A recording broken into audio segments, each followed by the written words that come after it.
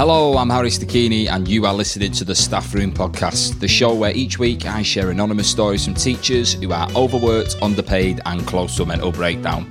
So think of it as teacher therapy, as they remind us of all the troublemakers, class clowns and the flat-out criminals we all remember from school. So join me and my guests and hear what your teachers really have to say.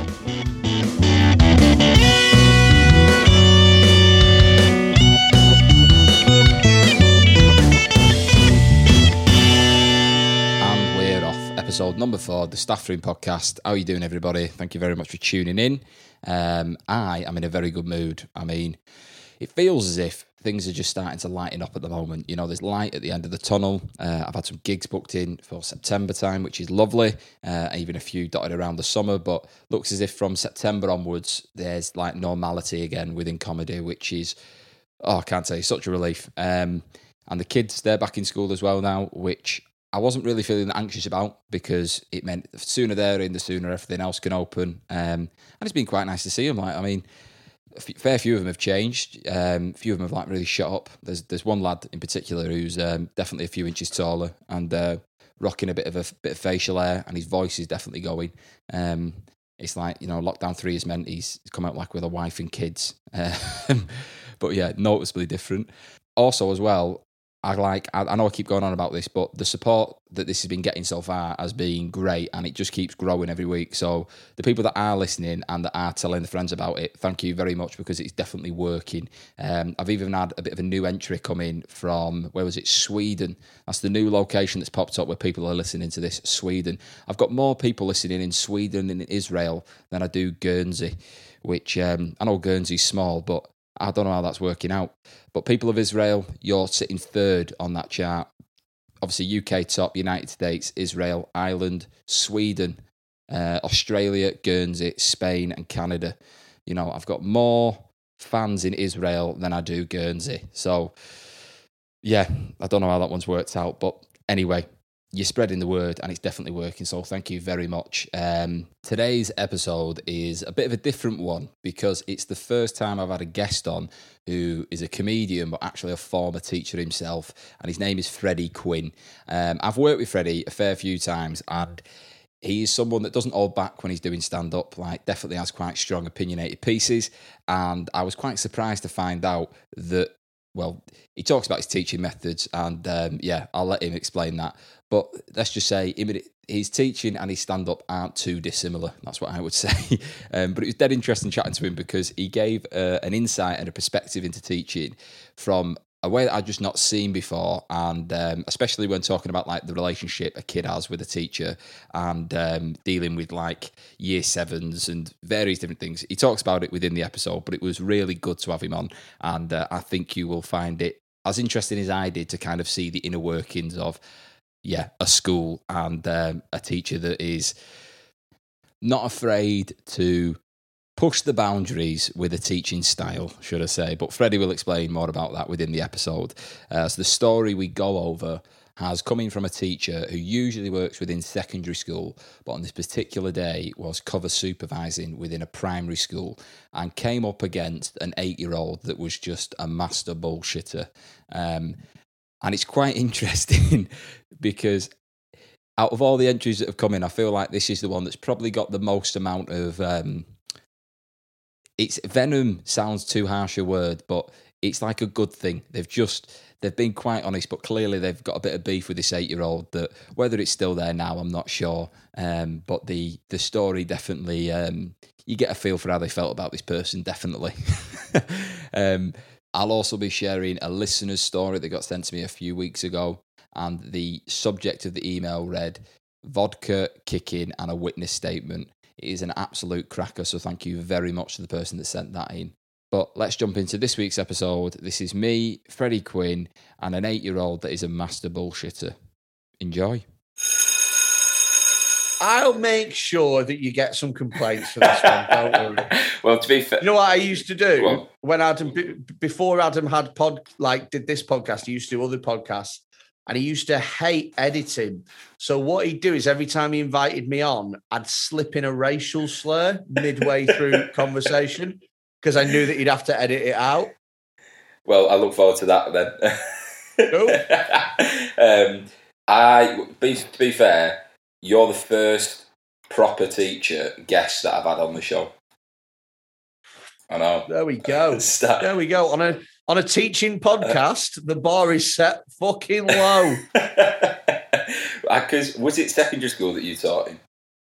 Yeah, I mean, to be fair, you had Selwood and Jack Carroll on the last one. I mean, were they even part of the school, or were they in the shed at the back of at the end of the? But, hey, Pete Selwood's mum and dad were teachers, and yes, I know, yeah. I know that. This isn't part of the podcast, is it?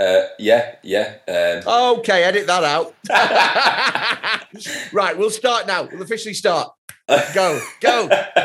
I like that. I feel like there was a story there, but you thought, I'm not going to jump into that.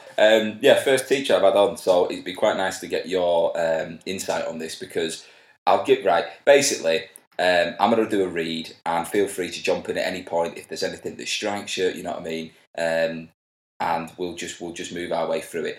The read today has come in from a supply teacher who usually works in secondary and is working in a primary school, and came across quite an annoying lad, right, who was in the class. Now, obviously, your experience of being a teacher, I don't know if you had any standouts that live long in the memory of you having to deal with anyone who was a bit awkward. Oh, mate, my behaviour management skills were the best thing that I ever had going for me. Like, legitimately, it was something that I just nailed straight away. And I've taught in a lot of really rough schools as well. So I actually that's the bit of the job that I enjoy the most, funnily enough, is trying to stop them from kicking off.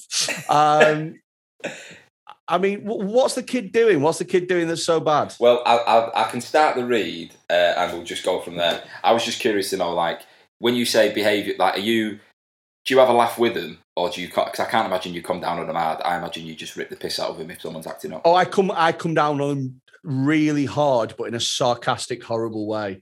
Like I used to threaten to kick the shit out of them and all sorts, but not say I'll kick the shit out of you. Right. I used to say, like, especially with like year 8 lads. Oh, right. You hadn't clarified if that was primary or secondary. Then you were just threatening.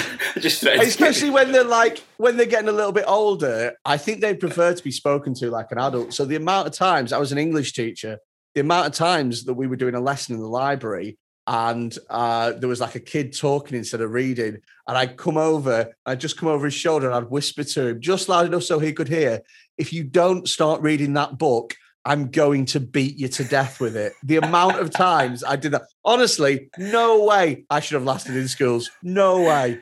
That's it. What would the reaction be? Just like, he's on supply, so I don't want to take my chances. No, this was when I was a proper teacher. Right. See, I always thought you just done supply. I never thought you were. No, I did supply during the pandemic. During the pandemic. God, doesn't that make it sound more dramatic than what it was? Bit for the nation. During the Great War. I was a proper teacher for 3 years. Oh, right. So did you go to uni with the intention of becoming a teacher then? No, I went to a uni just with the intention of getting a degree.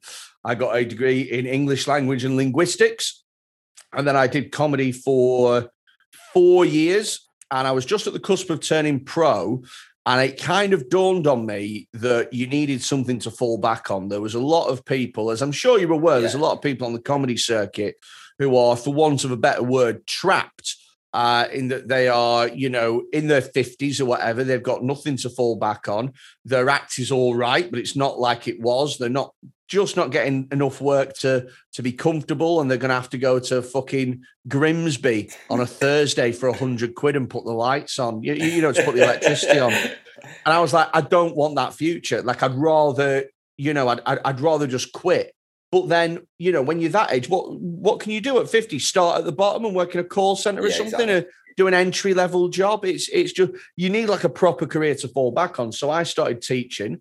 And then once I was all qualified and set up and everything, then, I started to, go back into stand-up again. But I was doing stand-up full-time whilst I was teaching. Ah, right. See, I always thought you just, I'd done supply. But that's a good way to go about it. But English is what you're going to be drawn to just because of your degree. Yeah. But I have done supply as well. where I've taught, all sorts of shit. That's funny though, the fact that you've become an English teacher and then just character assassinating year 8s who aren't reading books. Love it. But I'll start with today's read. Right, as I say, this is coming from someone who usually works secondary school, but is working in a primary. A little bit of context. There's quite a bit of a pre-story to this about how this person got into teaching, but I'll do that with you later on. I'm just going to give this kind of a condensed version. But the context is right that they got into teaching because they were forced to resign from their previous job, which was a activities coordinator in a care home. Because if they hang about activities coordinator in a care home. Yeah. Really? Does the climbing wall get used a lot by fucking Margaret and Edith?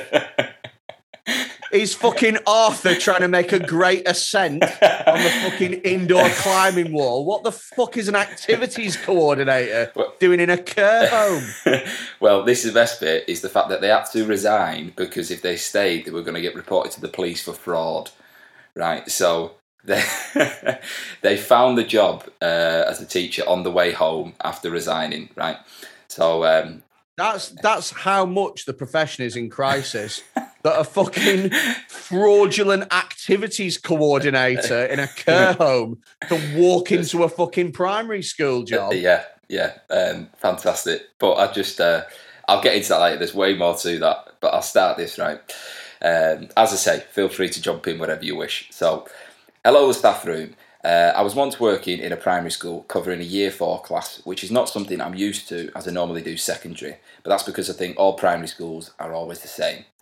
The school was brand new and in a nice area, and the day was going all right. Bit of colouring in, cutting and sticking, and learning your 2s times tables. I was supposed to do my 9s, but I thought I didn't want to fuck them up, so I thought I'd play it safe, which I think is quite a good way to go about it, because have you ever had like egg on your face when a kid's caught you out with knowledge or... No, because I'm not stupid. It's... Mate, year 4 is like, what, 8? You've just got to be smarter than 8-year-olds and you're shitting it. I don't understand. Well, do you know what I mean? Like, you just got to stay a little bit ahead of them. Do you know what I do when I'm covering supplies? So here's the thing, right? Recently, I got asked to cover Spanish. Now, I don't speak a fucking word of Spanish. No bien, no Spanisho. I don't speak any. Do you know what I mean? But what I would do is you get the PowerPoint up and then you ask the question, oh, what does this word mean? And some kid goes, oh, it means cat or whatever. You haven't got a fucking clue. So what I do is I go, is he right? And then the kids either go, yeah, or they go, no. And then you speak to another. You basically, you know this. You know, you can look at some kids and go, that one's the smartest one. That one's the stupidest one. Yeah. That one's going to be a dickhead. Do you know what I mean? You pick the little girl at the front who's already got her pencil case set out and everything's at right angles and everything's perfect. And you go, is he right? And she'll give you the perfect answer. And you ignore the kid eating Pritt stick in the back. And that's how you get through the lesson. See, that's a different way of looking at it, because I've been caught out loads of times. My spelling's awful, and I've had kids ask me, and I'm just like, you're asking the wrong person, pal. So, yeah, go and ask a real adult. I covered another one. Sometimes you just got to be honest with them, though. I covered another one, again, during COVID. It was the head of science had been track and trace that morning. And so I had to go in and do the final physics lesson for year 11 before the mock exam.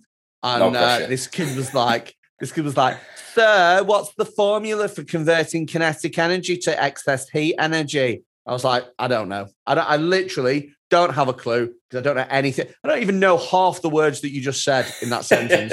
Go and ask somebody else. Do you know what I mean? And he just accepted that. He was. Oh, yeah, totally. Because they're like, yeah, fair enough.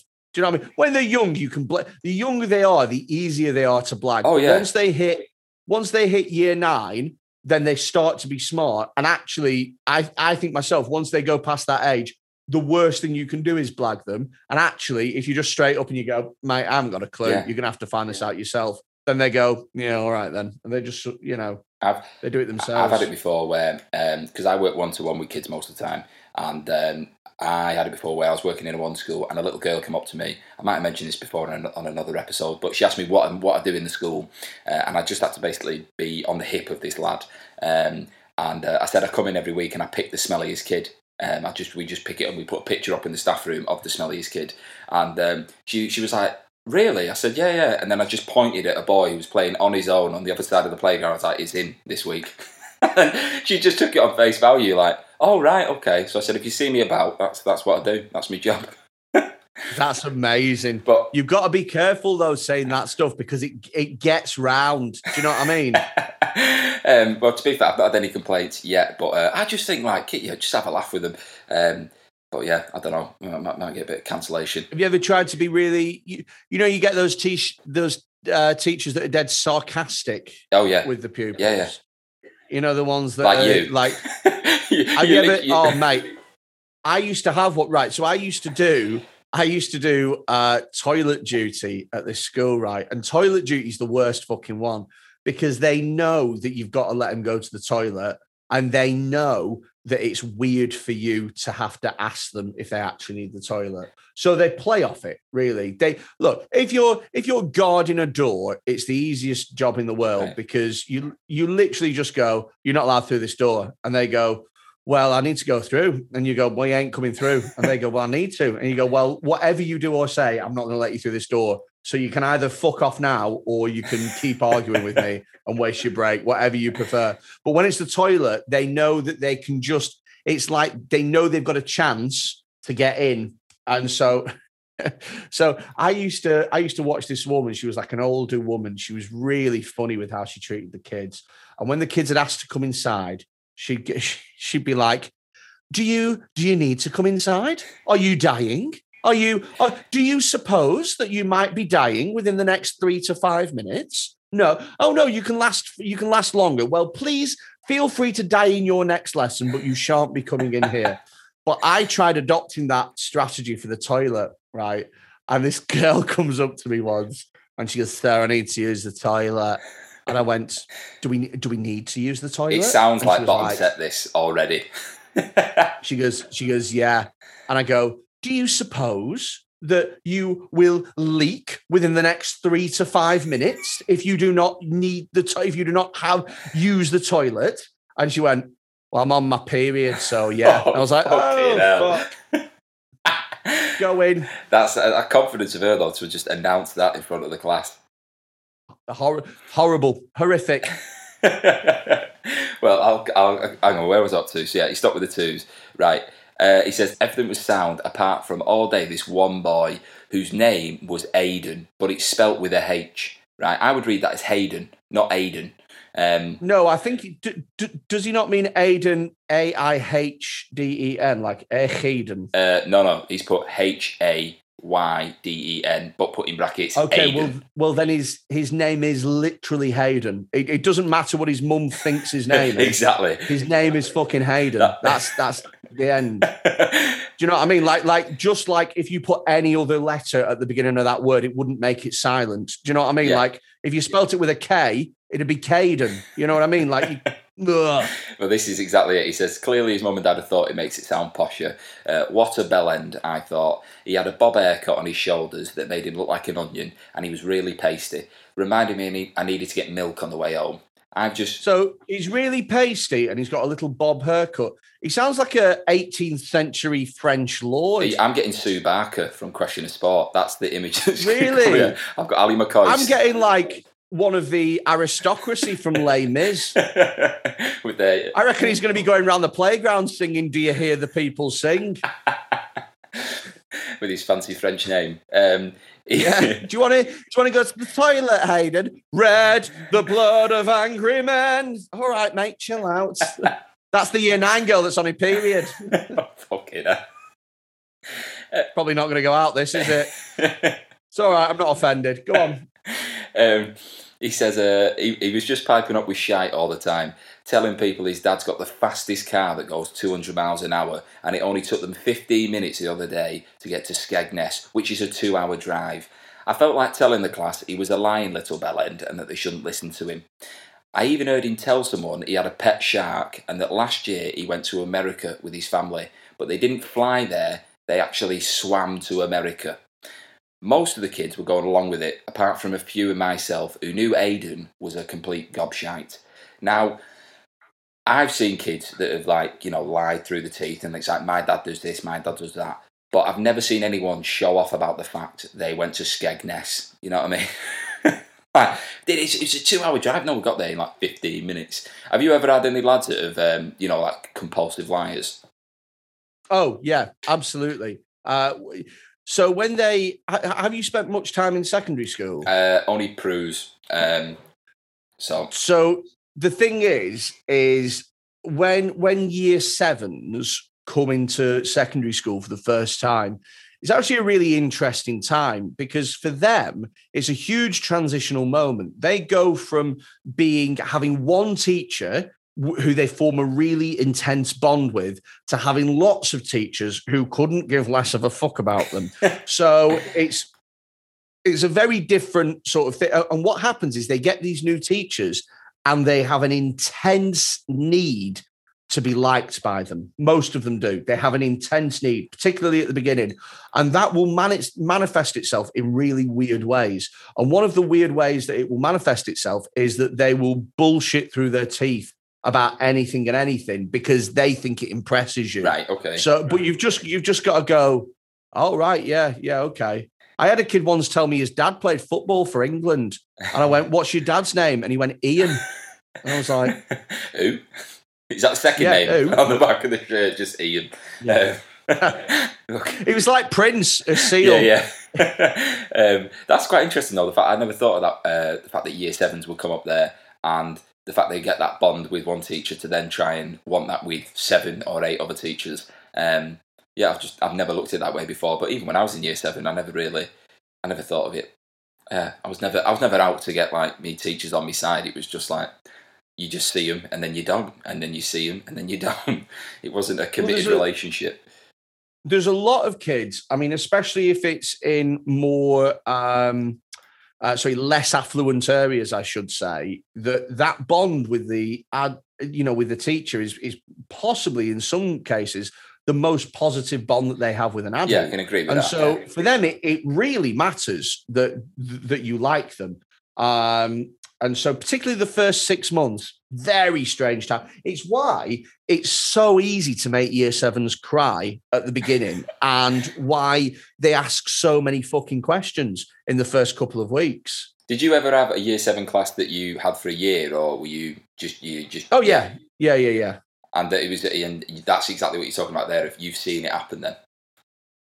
Yeah, so you see, I mean, you see that there's a gradual change, and by Christmas, they've pretty much accepted their new surroundings, but particularly the first 8 weeks, they are very skittish and very nervous, and they really want to be a lot of them really want to be liked and really want to, have that bond with a teacher.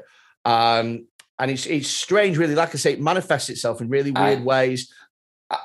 Terrified about doing anything wrong, or don't get me wrong, this isn't for every child, because there's other kids that literally they go in year 7 and they go, okay, how much of a bellend can I be? And but it's about, I think, genuinely, when you move from primary to secondary as a kid, you've got to establish yourself all over again. And you go from being the kid that everyone knows to the kid that nobody knows. And there's a pressure to reestablish yourself and to reinvent yourself. But also you're kind of competing with 150 other kids who are all also trying to reestablish and reinvent themselves. So if you were the popular kid, then you've got dozens of other kids also wanting to be the popular kid. And you can't all be the popular kid. If you're the naughty kid, you've got dozens of other kids who are also the naughty kid. And so you're kind of competing against that. Do you know what I mean? Yeah, that's it. I've never looked at it that way before. I just like the fact that what you've said there, which is about these kids being quite soft and mushy and looking for acceptance, and then right at the start, you with a year 8 whispering in his ear as he's not reading a book, if you don't start reading that, I'm going to beat you to death with it. Yeah, by year 8, they've chilled out a lot, and the kid in some of the kids in that class were great. Do you know what I mean? And they kind of got the measure of me, and I got the measure of them, and they kind of knew what I was about, and I knew what they were about. And do you know what? It's funny because I never really set out to be Like, I can't stand, like, the cool, like, hey, I'm a teacher, but I'm also your friend. That's what I am. You don't have to call me Mr. Smith. You can just call me Mr. S because I'm cool. Oh, yeah. Hey, guess what I did at the weekend? I went to the match because I like football. Well, I'm cool. I just don't get on board. I think it's pathetic. Right. You're an adult. You should have adult friends. Stop being weird. But what I used to do with the kids is my golden rule was that if you're sound with me, then I'll be sound with you. But if you're a dickhead with me, then I will be 10 times as bad with you, and I will always win because you can only make my life a misery for 60 minutes or however long the lesson is, whereas I can piss you off all week, basically, if I wanted to. And I used to speak to them like they were little adults. Yeah, exactly the same as me. Exactly the same as me with my approach. It's like, just talk to them like they're an adult, and if they start giving me cheeky back, I give it to them. It's not one of them like, think about how you make other people feel. It's like, stop being a bellend. I think it's different. I mean, we're talking about behaviour management here, aren't we, really? Yeah. I think it's different behaviour managing a year 7 than it is a year 11. I think as they get older, you have to change your approach. And I think that if you are in a more difficult school, you have to change your approach. Yeah. But if you're in a good school, it's actually quite easy. What it is, this is going to sound horrible, but when you watch Can't Pay, We'll Take It Away, and what they do is they come in and they find that one thing that just fucking gets you. Do you know what I mean? It could be your car, or it could be them coming in and doing an inventory or whatever, or ringing removal. They find that one thing that's the trigger point for you. And as soon as they know what it is, they step down on it and you end up paying the money or whatever. It's kind of like that with kids. But with emotions. They all have that. Yeah, they all have one trigger point. They all have something. And once you find out what it is, a lot of them, for example, is ringing mum and dad. Yeah. Or something like that. That for them is huge. It's life-changing. Yeah. Do you know what I mean? Like they do anything to avoid that. They're little shits in school. As soon as you mention mum and dad, they go, oh God. Yeah. I've had some where mum and dad... there's no fear with it at all. It's just like ring me mum and dad. This is what happens when you're in a more difficult when you're in a more difficult school. There's less of those pressure points to go off. Well, this is I suppose this kid in this story, he's going to have a hard time in secondary school because we've digressed. He's continuing with this story, this teacher, right? He says the lad is essentially, he's proper getting on my tits, right? And all the kids looked up to him. For some reason, he was respected by his peers. But he pissed me off something rotten. Now, the last lesson was PE, and the school had one PE teacher. So he was taking the class, and they were playing cricket. And of course, fucking Hayden, was batting first, the little long-haired prick. It was so predictable. What was less predictable, however, was when I ran as fast as I could to the other end of the sports hall, jumping over 4 kids, nearly breaking me fucking collarbone just to catch the little twat out. I even gave myself one of those little shiny trouser burns and then shouted at the top of my voice, "Out!" and pointed to the benches for him to sit down. Only to be told seconds later by the PE teacher that you can't get out on your first go. He says, you don't get that at Lord's. And I like how the last line of this is, right? That little gobshite Aidan ruined my day. What a cunty 8-year-old. Wow. This is, all the stories are anonymous, and that's the first C-bomb I've had dropped by a teacher. But this is exactly what the podcast is about, people getting stuff off the chest. That little 8-year-old has run rings around you, pal. Like, he's absolutely had you off. Yeah. He's that 8-year-old lives in your head rent-free now, and... Do you think he still thinks about you, that dickhead that tried to catch him out that time? Does he balls? Yeah, my favourite bit of that is the fact that I felt like if they were going to have a straightener between Aidan and the teacher would go, "I'll get my dad," right, and we'll have it off in the car park with 2 of them. Do you know, I wouldn't. You asked me at the beginning how I deal with something like that. So the first thing that I would do is I would. Whatever he said, I would one-up him. So if he said, I've got a car that goes 200 miles an hour, I'd go, oh, no way, that's interesting, because I've just bought a car that goes 210 miles an hour. So mine's faster. And then I'd just leave it at that. And then he'd go, we went to Skegness in 15 minutes. I'd go, I've been to Skegness. I actually only did it in 10 minutes. So you were slower. And I'd just leave it at that. And then I'd just keep doing that. Oh, you swam to America. All right, I've swum to America twice. So I'm held my breath the entire way. Exactly. And I just do it like that. And every time he said something, I would make sure that I had a better version and then said it again. So he can see how annoying it is. That's a good way, yeah. So he can work out himself. If it was really pissing you off, all you do is just take him away from his audience. Yeah, well, that's exactly because it. Attention seeking. He wants an audience. So all you do is you would say, oh, that's really interesting. What we're going to do is we're going to come over here and you're going to do some work on your own for a bit. Yeah. It's as simple as that. And don't make it out like it's a punishment or anything like that. Just like, you know what? I really want to hear all of your amazing stories. I want you to write them down for me. But you're going to have to do it over here quietly on your own. Yeah. Done. Problem solved. It's a weird thing because I had it recently where I called a kid out on showing off. And they do it quite a lot. And it was just one of them where I was just like, what? You're just attention seeking. And as soon as I said it, you could see them almost register like, oh, right, I thought no one else was noticing what I was doing. And it's like, well, of course. You know, and not everyone in the class was interested in what the person was saying. They were just humouring them, you know. But it's a weird emotion, that kind of embarrassment. Oh, yeah. I used it all the time. I used to say, why are you showing off all the time? Literally, just go, why are you showing off? Yeah. And they go, I'm not showing off. And you go, well, you are, really. I mean, if you want the attention to be on you, you know, insert dickhead name here, then we can do that. But I think I'm just going to carry on and teach. And you just see them just go, because they don't like to be confronted and challenged like that. I remember once my mum and dad had friends around when I was a kid. And I remember I did something, I can't remember what, but yeah, I was dicking about. And I remember my dad saying, you wouldn't do that if they were here, but you're only doing it because they're here. And immediately like going, ooh, just shrinking down like, oh, God. Do you know what? If someone says it to you now, it's pretty wounding. Yeah.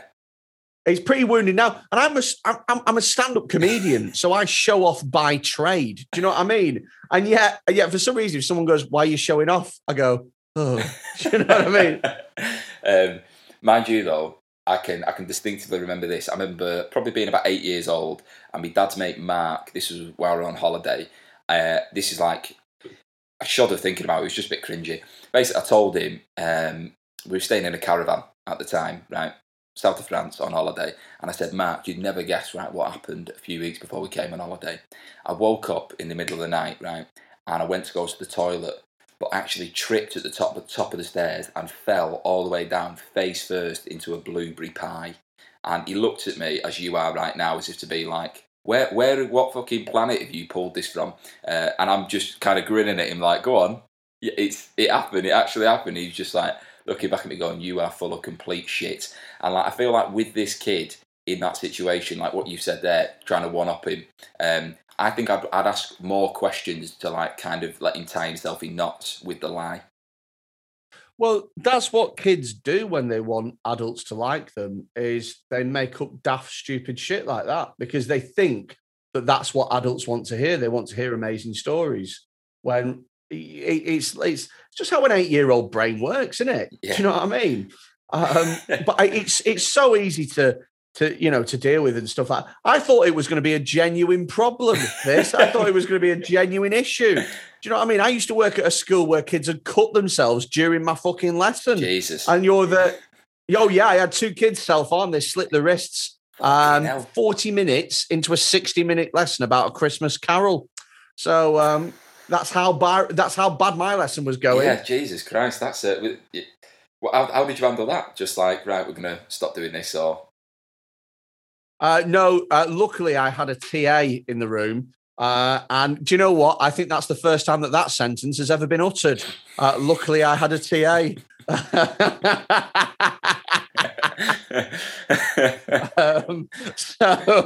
Mind you, have you ever had any good TAs? Yes, I have. I've had 1 or 2 good TAs. And they've been fantastic. Really, really good. Okay, but go on. The majority of TAs I'm not sure could be any less useless. Well, I'm honestly, I'm amazingly useless. This is interesting though, because like I say, you're the first teacher I've had on. So like when you say useless and good, because my idea of what a good TA is could be different to yours, but I'm just curious to know, like, from your perspective. Proactive. Okay. And can read the classroom well and can understand what's going on. A good TA feels like an extension of the teacher, in that they are working in harmony with the teacher and they are sort of feeding off they're reading the lesson. Do you know what I mean? They're seeing what's going to happen next and they're being proactive. They're not being reactive. Do you know what I mean? They're using their body in a certain way so as to limit disruption and things like that. A bad TA, oh my fucking Lord, I'd rather have nobody. I'd honestly rather have nobody than a bad TA. Do you know what? I was doing a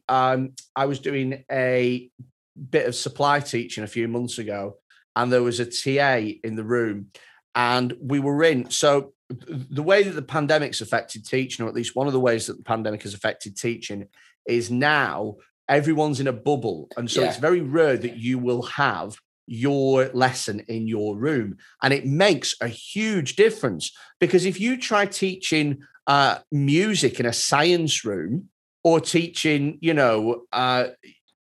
teaching science in a maths room, it's impossible. It's much harder. Yeah. And I don't know whether or not that's because kids have had years of going, this is what this kind of room looks like. This is what it's jarring for them to do a music lesson in a science room. It's weird. So I was stamping my authority down on this class pretty easily, to be honest. They weren't much trouble. But there was one kid who was doing my head in a little bit. And so I sent her outside, and literally I got the class working on tasks. There was a TA in the room. And the TA wasn't very. She'd handed some books out, and that was it. That was what she was available for. And it's a shame, really, because when you've got a TA that knows, if you're a supply teacher, you kind of need the TA to be on your side of it, because they know the kids. Do you know what I mean? So I literally just said, Miss, can you just make sure that they're working? I'm just going to go outside and have a little chat. And I was gone for 60 seconds, and I came back in. And for reasons unbeknown to me, chocolate milk was fucking everywhere. It looked like a child had exploded in like a Willy Wonka style accident. Augustus Gloop. And there was, and I looked, but the thing is I looked at her like, what the fuck has just happened? And then she left and then went and got ahead of year, and it was like, so a kid had just thrown it everywhere. What, sorry? The kid had just thrown the chocolate milk everywhere. No, the kid had got the chocolate milk out of his bag, and she had told him to put it away. And he had said, well, he hadn't put it away. And so she had decided to try and take it off him and grabbed hold of it. And then chocolate milk had gone fucking everywhere. Oh, fucking hell. It's the worst thing that she could have done in that situation. Yeah. I get what you. That's interesting, though. This is the idea of reading the room. Because I work mainly one-to-one with someone. I just follow that kid everywhere that kid goes. So, it's. I'm not paying much attention to the classroom. It's just my eyes are on you. But it's just interesting to see that if someone's not part of that, they might as well just not be in the room. If I had, honestly, most of the time, I don't find a use for them at all. It's quite useful when you get somebody working one-to-one, and particularly if you put it with a kid who has, certain educational needs that if they are not met, then it will cause that child to act out. Yeah. I can think of one kid that I taught. Do we have to anonymise the names? You can do if you want. It depends if they can listen to it. Yeah, just call them a different name, yeah. Okay. Joseph. Real name, Joe. Yeah. It was the big lips towards the mic. It was, if you think you know who it was actually Joe with a silent H at the beginning. So the French spelling. That's who it was. Yeah, he was a French kid. Little Bob used to have those little fucking platoons. Yeah. Had a ruff around his neck. So he was a kid who was really, really hard work in a class full of kids that were hard work, a really difficult class. And sometimes when you get a class like that, it sort of feels like whack-a-mole in that you have to sort of bop them on the heads a little. Yeah. As soon as one of them you deal with, another one pops up and you like that. That's how it feels dealing with a class full of tough characters.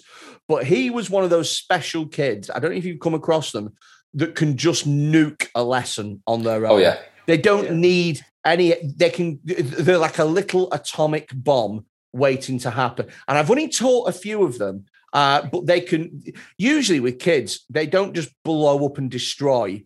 Like, there's scales and you can catch it and it's your job to sort of nip it in the bud. But yeah, he was one that could just blow up and do anything. And I was at the point where I was like, I can't have this kid in my lesson anymore. I can't, because he needs constant supervision and I cannot give him constant supervision in this class because there's so many other people that need help. And we popped him with a TA and it made the world of difference. And he mentioned something in passing about the letters on the page moving. And we found out that he had dyslexia. And he needed an overlay. Yeah. And once he had an overlay, honestly, completely different kid. Went from being an absolute nightmare to being sound. And what was happening really was that every time he came across something that he didn't know or that he didn't understand, what he would do is he would blow up, because that way he gets sent out and he wouldn't have to deal with the problem. Yeah, exactly. Yeah. No, I've seen that loads of times where it's just like, I'll avoid it. Yeah, if I do this, I don't have to do that. But yeah, interesting that. I've basically been asking listeners as well to kind of send in some of their school experiences, just from like flipping it around from, looking at the teacher now. And this was the first one that came through that really kind of caught my attention. So I won't mention the name.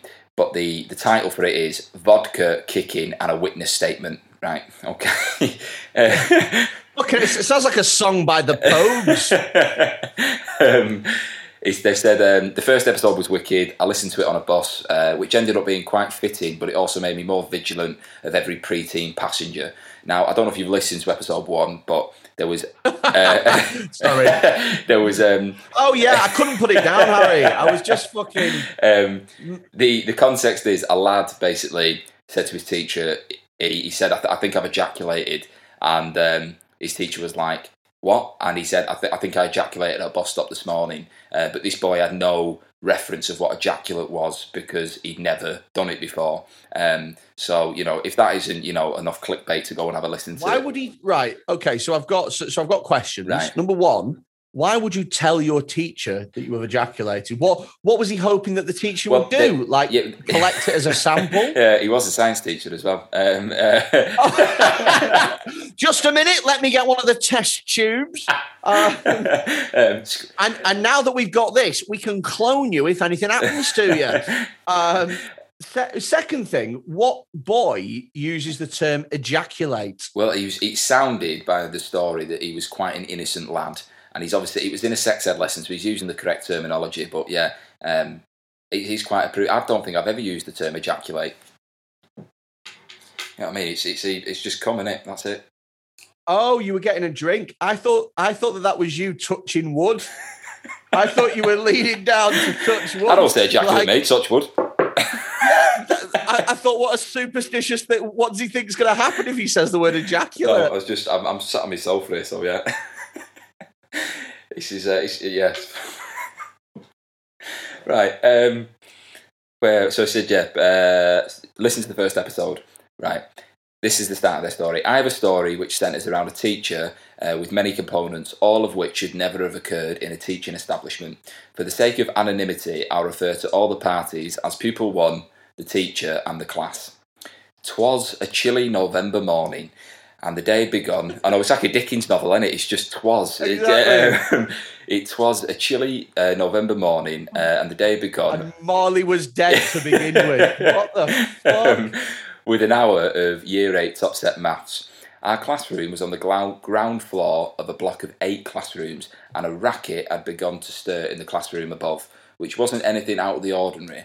So no one reacted until pupil 1 burst into the classroom shouting "Alki" at the math teacher. Now, the week before, after rooting through said teacher's drawer, a student had found a bottle of vodka, right, and word must have gotten out. So just to highlight, no one was denying that the teacher was an alcoholic, but this wasn't something the class felt like reporting because she was the only best teacher in a really crappy school. So the teacher, she tried to remove the pupil from the class, which wasn't happening, and there was a physical back and forth, a lot of shouting and pushing. Then she cracked, and what I can only describe as volleyed him out of the classroom, right, with a roundhouse kick straight into his calves, which almost took his legs out from under him. She then locked the door and eventually left, and he left too. She then carried on teaching us fractions for at least 10 minutes before he returned with the head teacher and an accusation of assault.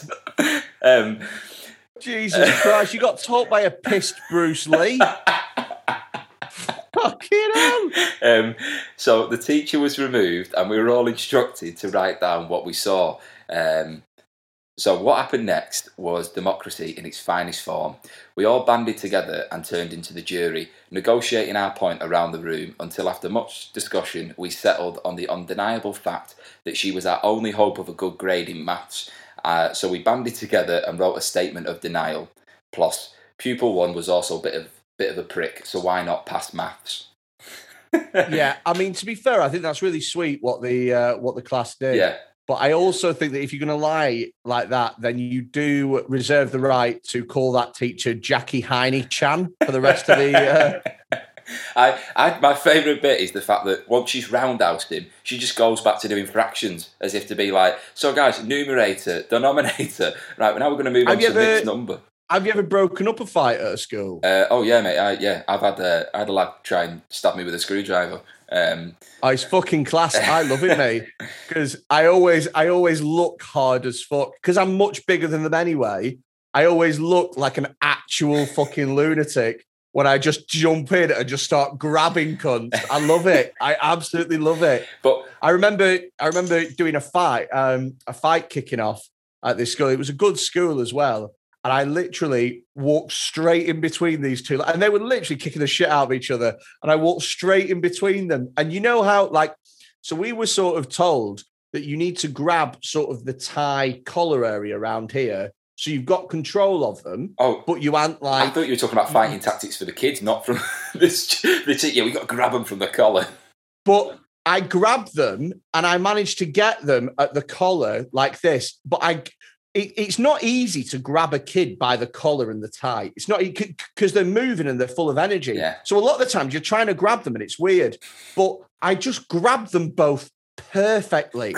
And so I just grabbed out like this, but went like that and grabbed them both and then walked and threw them into different rooms at the same time. And all the kids looked at me like I was a fucking ninja. Because I just walked in between and like that. Poof, straight away. How old were the kids? About 15, 16, year 10, year 11. That's at least 10 stone on each hand there. You know what I mean? You've done pretty well. Yeah, but the thing is I'm just bigger than them, like the most of them. Right. Not in terms of height by the time they get to year 11, but just in terms, like, you know, I'm 18 stone. If a year 11's 18 stone, then it's a matter for the social services. Do you know what I mean? So and when they're that age, they can't really differentiate between muscle and fat. They just see general size. So I look like some sort of weird burr to them. But yeah, man, I love breaking up fights and stuff like that. I used to weirdly enjoy it. Putting your gum shield in, just tucking in, getting tight, going for the uppercut. I used to wear me tap. I used to come into school with a gi, slip it on, get me black belt on. shook me palms up. Right, who are we fucking having here? That's funny. Do you know what you don't want to get involved with though? Is girls I was fighting. just about to say that. Yeah, Holy shit. It's I find it really difficult, and my experience of dealing with girls that are really challenging has been, well, yeah, there's one girl that sticks out that was an absolute nightmare, but I find it really difficult trying to deal with girls when they're acting up. As with a boy, it's just, I don't know, I think it's from the point of view of like, if they hit me, I feel like I've got more right to hit them back, but if it's a girl, there's always that voice in the back of my head going, you can't hit women. The thing is for me personally, a punch actually hurts less than having whatever it is that the girls do, the nails, the pulling and stuff like that. I've had my beard pulled. I've had my face scratched. They're fucking is that because you were breaking up a fight? Yeah. Oh, yeah, yeah. So I used to work at a school that was really underfunded, like crazily. And they were at a point where they couldn't afford to expel some of the kids because if you're expelling a child, it costs money. Yeah. You know what I mean? It costs a couple of grand. So what they would do is, and the school just didn't have that money. So what they would do is they would constantly suspend the child for 3 weeks at a time. And she knew what the game was. Do you know what I mean? I used to teach her. She was in year 10. They weren't going to spend $2,000 expelling a year 10 when she's half out. Just running down the contract, isn't she? Going on a free. Totally, exactly. They're hoping that she takes advantage of the Bosman ruling and transfers to a college. But I remember teaching her, and literally she'd just come back from a 3-week suspension. I said her name on the register. She said, "Yes, sir," like that, really sweet and nicely. And I thought, oh, she's in a good mood today. And then she got up out of her seat. She went to this girl who was also in the class, said, "What you been saying about me, you little sket?" Head-butted her in the face and then grabbed her hair and sort of dragged her over the table and then walked out. She literally took herself out because she knew that she was gone for 3 weeks. Wow. So she literally waited. "Yes, sir." Went, "Oh, what the fuck you been saying about me, the little sket?" Headbutt, dragged the hair over the top, and then went back. Imagine if she was last on the register and then said, "Yes, sir," after doing that. Baller move. I'm on the way out now. All right, have a good day, Mr. Quinn. She knew what she was going to do. She knew exactly what she was going to do, and she'd waited sometimes. Apparently, this girl had been saying something on, like social media and things like that. She just waited 2 weeks. And then she'd come back because she doesn't care anymore. She's, long since caring. But yeah, man, it's scary. Well, that's I've been trying to kind of finish the teacher read section with a student or the teacher picking a side. But I already feel like you have picked your side with the kid, saying that this kid is, living in this teacher's head rent free now. But if you had to pick between the student or the teacher, who came out best on the 8-year-old, what would you say? Oh, the kid, massively. Do you know what I mean? If you, no offense to whoever wrote in, but if you can't if you can't discipline an 8-year-old boy that tells fantastical stories, then I mean the bar is set low with that. Do you know what I mean? He's definitely had you over. Because he made you get competitive. You're the one that took it, that made it go personal. Yeah, that's a good point. I just, even they've got a little shiny trouser burn as a result as well, which is, you've ruined them trousers for good, haven't you? Maybe that's it. You need to go back to Next and get yourself some of those pants. Every time you look at it, I wonder if they think of them. You know what I mean? It's like, Do you know what? I never used to wear. I was going to say I never used to wear pants for school. I meant I wore chinos, not that I used to come in without pants and just. Hello, who am I teaching today? Ignore the semi. But no, I just want to say thank you very much, mate, for coming on the podcast, though. Much appreciate it. Thank you very much. I might, if you'll ever have me back on, I might. By all means. To plug in future, because during lockdown, I actually wrote a book about teaching from a stand-up comics perspective. Sort of like, have you ever read This Is Going to Hurt by... Yes, by... Yeah. I basically tried to write the teaching version of that. And at the moment, it is with Penguin Random House, who are basically editing the first draft. So there's a long way to go, and then it'll get taken to an acquisitions meeting, and maybe they'll want it, maybe they won't. But maybe in a few months, I might actually have something to plug, which would be nice.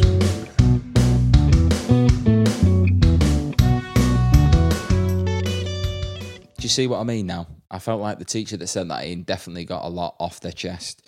Massive thank you for the person that sent that in, because, you know, it seems like you had a lot going on there, and now you've shared it, I feel like, you know, you're not going to unleash that anger on your child one day when they ask, are we nearly there yet? And you turn around like, ah!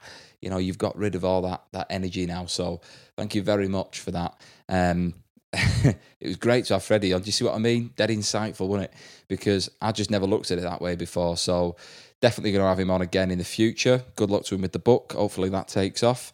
Next week's episode, I have Lauren Patterson on as my guest, and Lauren Patterson, she's a very, very good comedian. She's done an awful lot of work in a very short space of time, and we're going over a story from a college lecturer, which is the first story I've had come through that isn't around secondary school. So, you know, bigger and older knobheads, but still knobheads. So I'm talking about the kids there, not the people teaching them, because the person teaching them is actually quite a young teacher. So that's why it's quite an interesting dynamic. But that is next week's episode. Until then, please keep spreading the word about this, because it is working and I much appreciate it. If you haven't subscribed yet, do. And if you haven't listened to the other episodes, go and give them a listen. You know, they're all different and they're all very funny. People keep telling me that. But yeah, thank you very much for tuning in. And until next time, look after yourselves and take it easy.